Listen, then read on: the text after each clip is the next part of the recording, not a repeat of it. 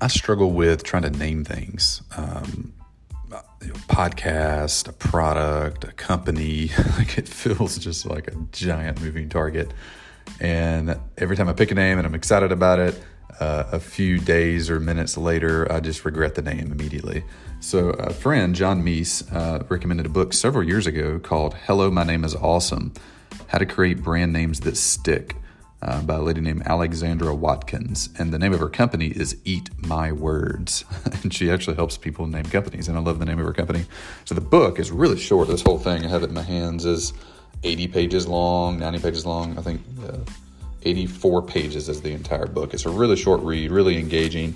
It's one of the best nonfiction how-to books that distills the method down really succinctly with examples and less fluff and less story, but story where you need it to illustrate the point.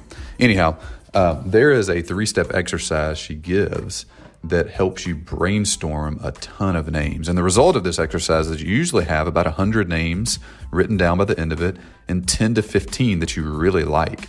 So I just wanted to document. I'm finishing up my notes of the book, and I'm about to go through the method myself. I haven't done this to date, but I got a few things, one including this podcast. I want to run this naming methodology through. So she lists 3 steps. Number 1 is list 12 words related to the product, podcast, company, whatever you're trying to name. So list 12 words that describe it or are related to it. Number 2, choose one of those words and research it for 60 minutes. And number three, repeat that research process on each word. And by the end of that, you'll have 100 plus names, 10 to 15 you like. And then she gives in one of the later chapters a method for actually picking the name that you want and ruling out other names. So I thought I would just walk you through her 9-step research process she has. So remember, we're picking 12 words out, just brainstorming those out. And then we're going to run each one of those words through this 9-step research process. So here's the 9-step research process she gives. Number 1 is to run that word through a thesaurus. Find synonyms and related words, look in thesaurus.com, put it in, see if anything else pops up, anything that sticks out, seems interesting. It might not seem like the perfect name, but an idea that sparks another idea. Like maybe you type in one of our key features is being fast. So you put the word fast down and you search in thesaurus and you see, a phrase for race car. So then you write the word race car down. You're not going to name your product race car, but then you're going to go on a tangential search for the word race car. So run the word through a thesaurus. Step 2, image search the word. Use Google image search, Instagram, gettyimages.com, istockphoto.com. What surprising things come up? What are other industries that pop up? What are the words that come to mind looking at these results? What other tangents do you see there? Like if you type in the word cold and you see a picture of Russia, write the word Russia down. Let's run this whole search process through that word as well.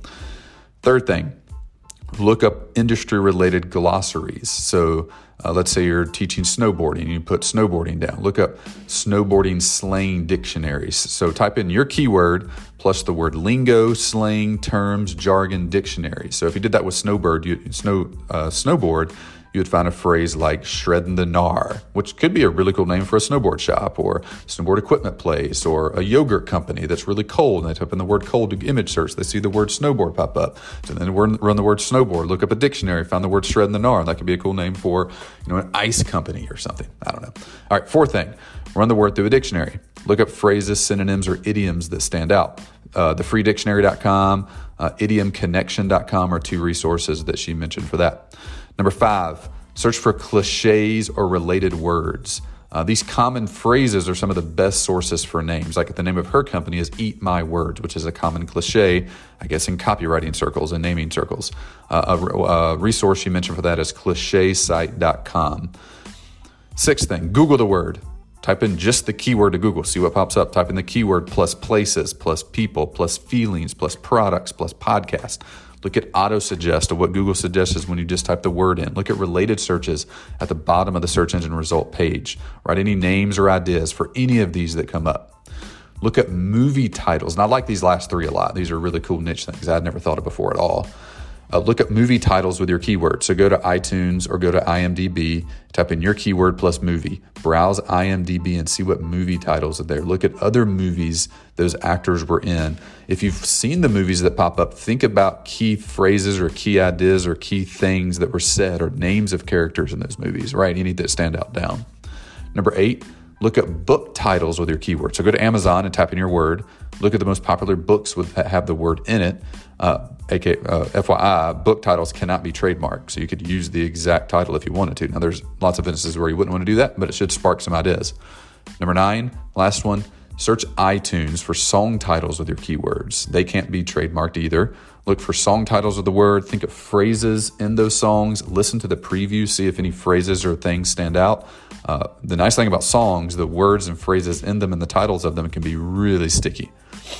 So by the end of this, but after you do all 9 of those, you should have, with all 12 words, and do it with any words that popped up through running each word through that process, you should have over 100 names, and 10 or 15 of those should be ones that you really like.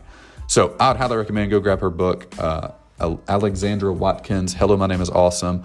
I'll be publishing my full-blown book notes on this, which will have her entire method distilled down and key phrases and key concepts from the book listed out on my Twitter feed. So go to Harris_Brian on Twitter and follow me. Let me know if you have any naming methodologies that you've used. I'm going to be running, the current name of this podcast is Lessons and Ideas, but I'm going to challenge that. I want to run this process on the podcast and see if any other cool concept pops out. So if you have any other ideas, any suggestions on naming stuff, I'd love to hear from you. Most coaches and consultants who have a resource that they give away online aren't leveraging their thank you page, also referred to as a confirmation page, the way they should. Your thank you page is actually an opportunity to generate additional traffic to your website if you do the right things to make it go viral. This month only, I'm giving away my Viral Thank You Page Playbook, which includes everything you need to make your thank you page become a viral traffic source to your website, resulting in a lot more leads for you. You can grab it for free this month only at growthtools.com/free. Again, that's growthtools.com/free.